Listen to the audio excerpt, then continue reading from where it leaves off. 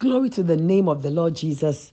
Beloved, we thank God for today. This is the day that the Lord has made, and His word says we ought to rejoice and be glad in it. I'm Apostle LYANNE KOFFI, bringing you a word of encouragement from the heart of your Father. But before the word of God comes, be blessed by this song by Don Wynn titled, God Will Make a Way. God bless you. God will make a way where there seems to be no way. He works in ways we cannot see. He will make a way for me. He will be my God. Hold me closely to His side. With love and strength for each new day, He will make a way. He will make a way. Let's sing it together. Oh, God will make a way where there seems to be no way. He works in ways we cannot see. He will make a way for me. He will be my God. Hold me closely to His side. With love and strength for each new day, He will make a way. He will make a way. By a roadway in the wilderness, He'll lead me. Rivers in the desert. Rivers in the desert will I see. Heaven and earth will fade, but His word will still remain. And He will do something new today. Oh, God will make a way. Praise the name of Jesus. Indeed, God will make a way. Hallelujah. We thank God for grace this morning. Beloved, I thank God that He is our way maker. And when things seem impossible, through Him, possibility can come. I'm reading to you from 2 Kings chapter 20, the verse 1 to 7.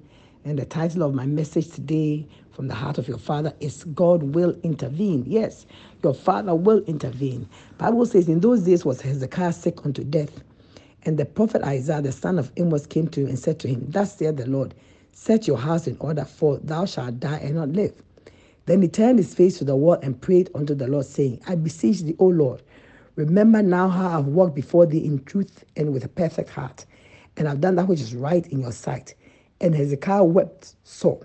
And it came to pass, before Isaiah was gone out into the middle court of the palace, that the Lord came to him, saying, Turn again, tell Hezekiah, the captain of my people, Thus saith the Lord, the God of David thy father, I've heard your prayer, I've seen your tears. Behold, I will heal thee. On the third day thou shalt go up into the house of the Lord, and I will add unto thy days 15 years, and I will deliver thee and this city out of the hand of the king of Assyria, and I will defend this city for my own name's sake, for my servant David's sake. And Isaiah said, Take a lump of figs. And they took and laid it on the boil, and he recovered. Praise the Lord. The Lord our God, beloved, is a merciful God. The account of King Hezekiah's sickness, healing, deliverance from death, and the extension of his days is a sure testimony of God's mercy. God Himself has sent the prophet Isaiah to the king to tell him that he was not going to recover from the sickness that he had, and that he should put his house in order, for he was going to die. Hezekiah turned his face to the wall and not to man. Oftentimes, when we are challenged, we turn to people, call people, talk to people who cannot really help us completely, when we must turn to God for help. So Hezekiah turned to God and prayed to God. He turned his face away and said, Oh God, I beseech thee, I beg you, remember now how I've walked before thee in truth and with a perfect heart, and I've done that which is good in your sight. And Hezekiah wept sore. And Hezekiah's words had great meaning, because Hezekiah had a memorial before God. Amen. So he was reminding God of his good works and good deeds. Hezekiah had done a lot of religious reforms in Judah. He had removed idol worship practices, cleansed the temple, and reinstated the true worship of God. And because of that, Hezekiah knew that he had a memorial before God. He had worked for God. He had done the work of God. Now, these were memorials, as I say, by which Hezekiah could petition God for healing and for life. Sometimes in life, you need a memorial. You need something that you can hold on to and say, God, remember me. And we must always think, what is my memorial before God? What have I done for God? What have I done for people? What have I done in my life that will come as a memorial, not before men? Because men put up many memorials for the things men have done. But the things that we do that pleases God, those are the memorials that we have before him. God remembered him, and Hezekiah's petition was heard of God. God heard him and changed his mind and changed his word. And this is where the wonder comes in, because we know that God's word is unchangeable. When God speaks a thing, as he says, that his word that comes to us or comes down out of his mouth will never return to him empty until it has accomplished the purpose to which it's been sent. We know that God's word is unchangeable, is immutable. But in this case, the wonder of God's mercy is that God heard him. And so that in Hezekiah's case, God changed his mind, God changed his word. Listen, beloved, God is wonderful, and with him all things are possible. God heard him, and God changed his decision. And he spoke to Isaiah to turn and go back to the king, and that he should tell him that he had healed him. And not only healed him, but he would add 15 more years to his life. Oh, God will do exceedingly abundantly above all that we can ever think or even ask for. All we have to do is to turn to him. Turn to the Lord. Turn to the Lord and be saved. Turn to the Lord and be heard. Turn to him and let him have his way. Amen.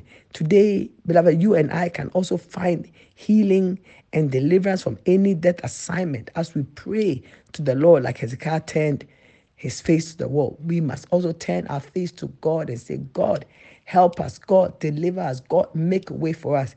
And as he heard Hezekiah and changed his word, which really is amazing, because God never changes his word. Beloved, as we turn to him, God will look favorably upon us. God will look favorably upon you, and God will help you. And so do not despair. Whatever it is, he will help you. God bless you.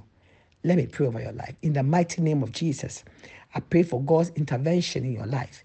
Wherever you need God's help, I pray this morning as you turn your face to him and you cry out unto him, may God grant you supernatural intervention. In Jesus' mighty name, amen. God bless you, beloved. If you heard this word and you are not saved, God has also made provision for your salvation. He said, if you believe in your heart that Jesus is the Son of God who came to die for us and rose from the dead, if you believe and you confess with your mouth, you will be saved. This morning, pray this prayer after me, confessing Jesus as your Lord and your Savior. Say, dear Lord Jesus, I believe in my heart that you are the Son of God who came to die for my sins. Jesus, forgive me of every sin. Come into my life. Be my Lord and my Savior. Write my name in the Lamb's Book of Life. Thank you, Lord, that it is done in Jesus' name. Amen. God bless you, beloved. You are saved. Amen.